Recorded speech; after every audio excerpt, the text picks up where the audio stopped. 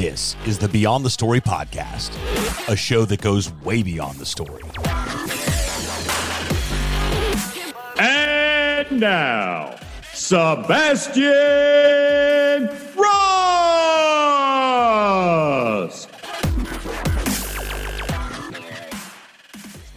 Manny, Garavito, what's up, dude? What's up, Sebastian? That was the quickest intro to a podcast I've ever been in. Hey, listen, we just get right down to it. We're here to tell the story, okay? There's nothing worse than, hey, welcome back to another episode. My guest this week is Fred Simmons. And Fred, let me tell you, Fred invented the $1,000 bill. Fred goes way back to back. They take up the first 5 minutes of the podcast interview instead of like, let's just get down to it, which is, great telling that story. So, man, I'm so glad we connected. I've been following the Miami comedy scene for a minute now, very aggressively over the past 12 months and actually connected with a few comics in your circle there. And then you and I connected on Facebook. Good old Zuckerberg coming through again. And I was stoked that we did because I really wanted. And then I saw you post this week that you just rang in celebrating 12 years of doing stand-up comedy. That is a long time of being humiliated and also making people laugh. So kudos and congrats on that, man. Yeah, man, it's been a long haul, a lot of work, but I'm glad that 2021, amidst all the chaos, is perhaps our best year to do comedy in the city of Miami. People are dying for a laugh. It's like, we're trying to get out of their house, but to be able to go and laugh. I think about that a lot too. I go, it's just so great to see this community of Miami comedy really starting to expand and grow. There's literally an open mic and show every single night of the week in this city. And the timing, I don't think you guys ever could plan that in a million years, but to go, this thing is really going to gain momentum and get some steam behind it during a pandemic. So congrats on all the growth on that. Let's back up a little bit. I like to tell people's story of how it actually started. So pre-comedy days for you, and I guess asking a question like, when did you wake up one day and go, you know what? I think that public humiliation and telling jokes to strangers is the path that I want to pursue. How'd that start? Well, it started off with low self-esteem.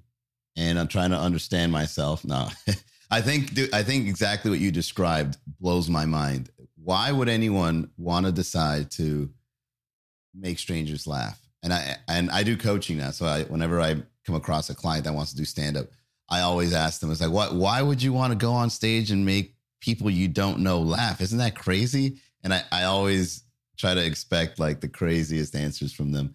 But apparently it's some sort of, it makes you feel so relevant to be the life of the party or to speak your mind, right? Self-expression is very important. And a lot of people express it in different ways, whether it's, doing art or writing a book or doing a podcast.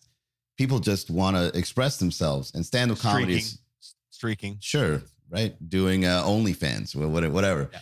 But a lot of people, one of the ways that they feel actualized is expressing them. So stand-up comedy or doing comedy in general is probably one of the best ways, because not only do you express yourself, but you do it in a way that other people can benefit from it by getting a laugh, right? So maybe there's some sort of solidarity or some sort of understanding.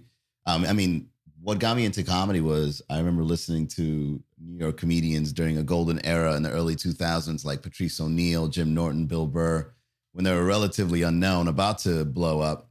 And I was listening to live streams online on some bootleg website. And I heard their jokes, and I was like, I think about this stuff all the time. And here are these group of guys, they're just talking about it. And it's just so alleviating to hear someone think like you and making it funny, rather than thinking you're some weirdo for thinking this, right? So I've been following stand-up since I was very young. But when I came across that golden era in New York is when I decided to do it in Miami.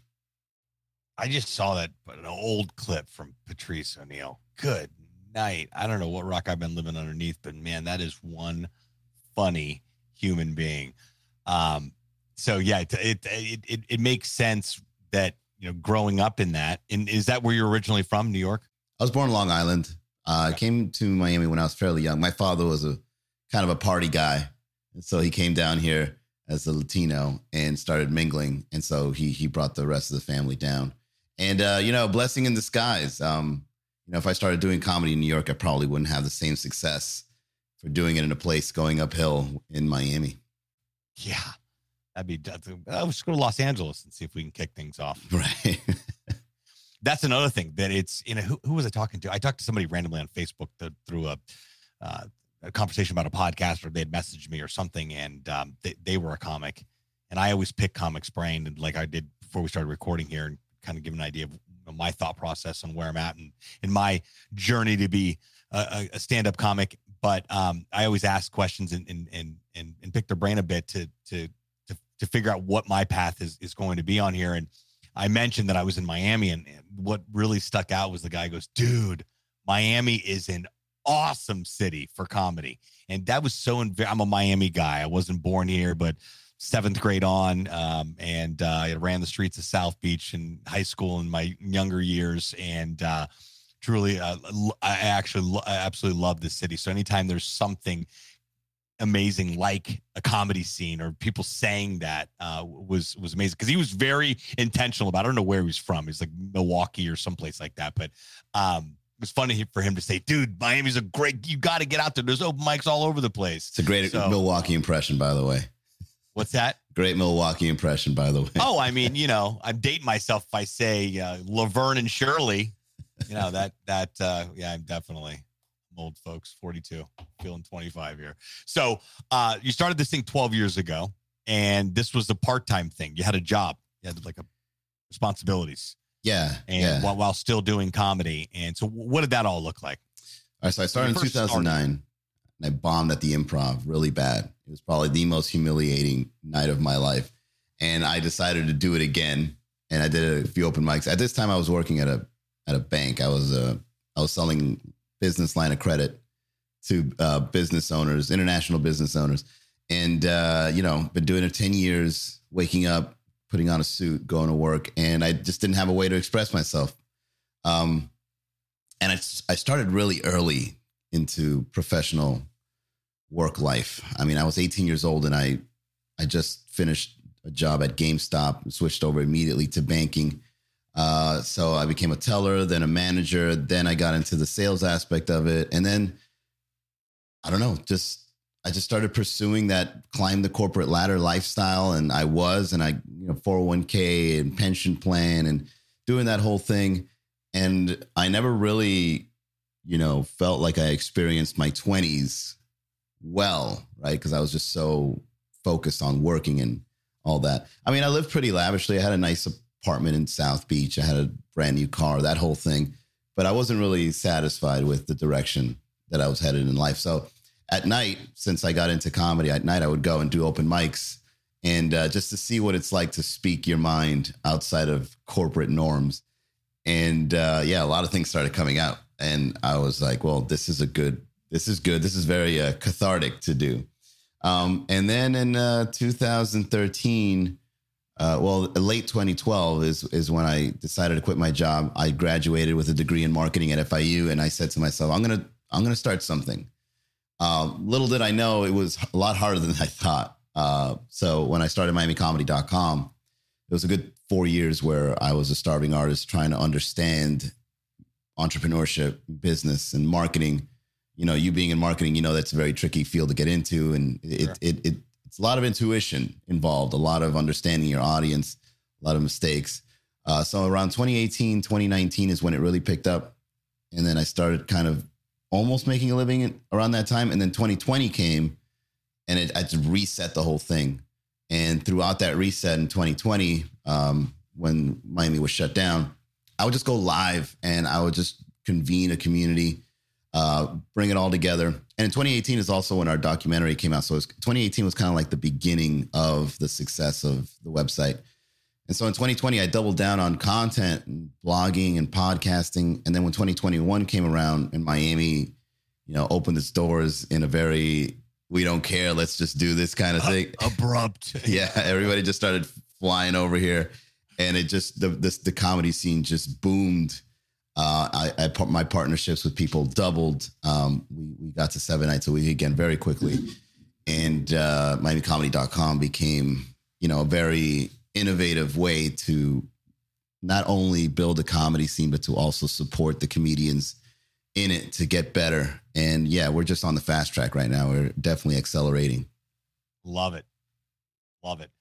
So what's next for growing this thing out? Is this going to, you guys looking to expand outside of Miami? When I say outside of Miami, the Broward, Palm Beach area. And I know there's a lot of shows that go on there. I know a lot of Miami comics often do some shows up in Palm Beach and Broward County.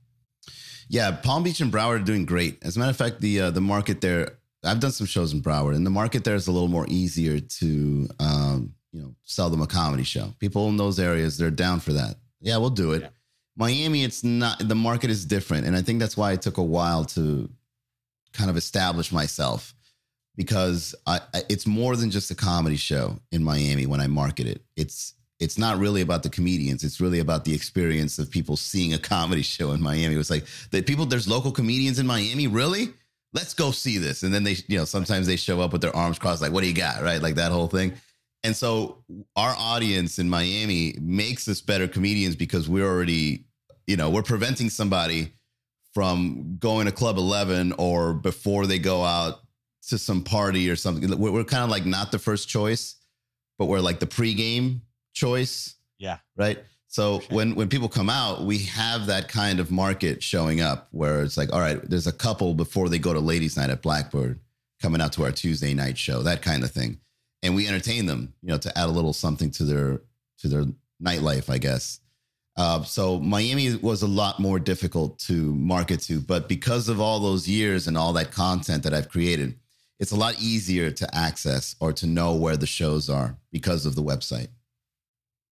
So some of these, and as you bring that up, Miami wants one thing, okay? Parties. Yeah. That's what we're looking for. I want to absolutely rage for some reason or another, any type of civilized social activity. If it doesn't involve going out at 11 p.m. and coming back somewhere within 48 hours, it's just not really the Miami landscape of entertainment. But the comedy shows are kind of worked into, like, I know there's a Thursday night at Taurus, which is a good night to be at Taurus, fun place to go and hang out, but infamous for crowds just completely talking over comics. And I've heard that. And then, of course, anything that's going to be a bar type of environment. How have you been able to mitigate through that? Or, as Grace mentioned to me a couple of weeks ago, getting a laugh at the Taurus is a rite of passage in Miami comedy. And I've been thinking about that ever since she said that, because I was like, man, people are dicks. They're just going to talk right through your set. And she goes, oh, they're ruthless. So what's been the, attempt at combating that? Well, I mean, I've been through that. When I first started Miami comedy, a lot of people didn't even know we were doing shows in some of these areas that were rather venues. But I think we branded ourselves where when someone shows up at the venue, they're there for the show, right? Got it. Even though they're not, they're pretty skeptical sometimes, right? But they still go for the show itself. Right. But in the beginning, I remember like when we started Red Bar about 4 or 5 years ago, Red Bar was like, people would sit at the bar and like look up at the TV screens while they were up there performing. And they would just, we're like, hey, so yeah, the heat, man, can you believe it? That sucks. So we're trying to like right. do that. But then eventually Red Bar on Mondays became like one of the best shows for comedy every week. Yeah. It's really just about a lot of things. I mean, you have to bring in a certain kind of presence, a certain kind of energy, sure. certain kind of host, the messaging, the communication of it. When people arrive, you want to bring the right people that are there for the show and not necessarily there to like have a drink over the show. Right. So it took a while to get there, but once it got there is when I was able to kind of like duplicate it and do it again at another venue up until we reached 7 nights a week.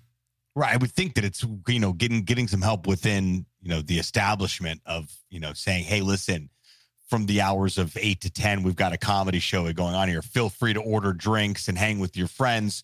But we like to respect the fact that the show's going on. I would imagine that's the only way that you can keep, people at bay, which, the later the evening gets and the more the drinks flow, I'm sure that becomes, more of a challenge. But I always find that that's interesting. You go to the Improv, listen, you're there. Oh yeah. To listen to a comedy show. Oh, yeah. There's going to be a wait staff comes around, takes orders, and will make sure that you buy those 2 drinks or more on there. But you're there to sit there and legitimately drink and watch comedy. So there is no distractions. In fact, if you do talk, it's extremely frowned upon, or you're just begging to be heckled. One of the 2 on there. So it's been really cool to see how that, how you've been able to put that hybrid model together. I see you guys did something with Brickle Living's new spot. Was that downtown? Oh yeah, that show. Wow, this past Sunday was incredible. So yeah, the Tipsy Flamingo in downtown Miami is our Sunday night show, and we made history because every time we partner up with that Last Call Hospitality Group, shout out to them for being great bar owners. They just know how to put together a bar, and they know how to market it. They're very active in their marketing. A lot of venue owners, believe it or not, are very passive in their marketing. They actually see marketing as a cost rather than an investment. But these guys just get it. Like the way they take photos and they bring influencers, and it all blends together with what we do with MiamiComedy.com so well that just when we say this is the night of comedy at this venue, people just flock there. I mean, yeah, Tipsy Flamingo was immediately one of our best nights, and it's only been one show this past Sunday. Definitely check it out. Highly recommend the bar if you're in Miami, and even if you're a tourist, you would love it. I mean, they did this thing. A friend of mine got some shots of tequila, and they served it with these little packets. Inside of it was salt, but it looked like cocaine, little Ziploc bags. Yeah. Right. Yeah. I think I did see a picture of that on. That place looks great. I know they did a happy hour there on Friday. Too, the new spot in town, you always know the first on Instagram about it, but it's been great to see. I'm like, great, you guys are all up in the program with something new. So that collaborative effort's great. People always want something new. Miami moves in phases, as we all know. Well, not phases, but there's, things are popular. Trends. There we go. Trends. Totally. It's great to see you guys integrate your movement into the trends, because the thing about it is that I don't think the comedy's going to fade. And that's people. There's no lack of people going, I don't want to go to a comedy show. Most people are open to that. So I'm stoked. I haven't been to a show, so I need to get to a show. I know you and I talked about the open mic, which, by the way, if you're listening to this, you're in South Florida and you've been thinking about trying your hand at an open mic. A lot of these shows do have an open mic after the show. So you just show up, put your name on the list, watch the show, and you can go up. And what is it, 3-5 minutes to get up there and 5 to 10, depending on performance. Yeah. I mean, if you want to come out, Sebastian, you're always welcome. You don't got to stay up that late. I've got the official. Yeah. Well, now I'm going to, we're going to readjust the schedule here. I mean, we have the Mr. Miami Comedy here giving the official invite to come out and tell some jokes. So I've been working some stuff out over here. So I'm ready. I'm ready for you, Miami. Stay tuned. Literally. I love what you're doing, man. I look forward to connecting further with you. I love you. I know you're crushing with the content too. That's the way to go. It's the world we're living in. You got the podcast, you got the content stuff going on. And I'm excited to get in the mix with this community. Like I said, I've met a few people within the community, and they seem ridiculously passionate about their craft and the community. Like, it's not common, and I haven't been a comedian, but I don't think it's that common really, unless it's that you've arrived, if you will, as a famous comedian, that a lot of comedians really build a community together. So I guess it does happen but this does truly seem like everybody's got their back. So I want to commend you on doing that and encourage you to keep it up, man. Miami needs it. We all need it, especially with the state of affairs of the world that we're living in here. Making people laugh is definitely probably some of the best medicine we can get. So you have to come back to the show sometime, will you? Yeah, of course, man. I mean, this thing went by so fast. I thought that it's only been 3 minutes. You're a natural. Yeah, thanks. Great job, Sebastian. Thanks, dude. Time flies when we're having fun on here. If you're in South Florida, it does, man. If you're in South Florida and you're thinking, holy cow, I didn't even know there was a comedy scene. Well, guess what? There is one. So you can connect with Manny. All of his links are going to be in the show notes. That's the description of this podcast episode, just in case you're wondering what in the world a show note is, as well as a link to MiamiComedy.com. Did I get that right? Correct. MiamiComedy.com. Don't try and type that in if you're driving right now. Be like, I was listening to Sebastian's podcast. I just had to wait till you get to where you're going, or you can just check out the show notes on there. Manny, You the man, and I look forward to making Miami laugh sooner rather than later. And I'm gonna take you up on your offer. This is public accountability, ladies. There you go. And gentlemen. Well done. So I can officially say stand-up sucks if you don't do it. Yeah, right. That's right. Hey, that'll be my new shirt. That might be the next. That's great book. merch. Hey, great merch. That's the next book. That's stand-up sucks if you don't do it. I was gonna do a book on life anyway. Comedy's life. Comedy is life. It totally is. Manny, keep rocking, brother. Thanks again. Thanks for this, Sebastian. Thanks so much for tuning into this episode of the Beyond the Story podcast. We sure do appreciate it. If you haven't done so already, make sure you're subscribed to the show. This way you'll get updates as new episodes become available. If you feel so inclined, please leave us a review. We sure do appreciate it. Signing off from the podcast, LaunchLab.com studios. We'll talk to you next time.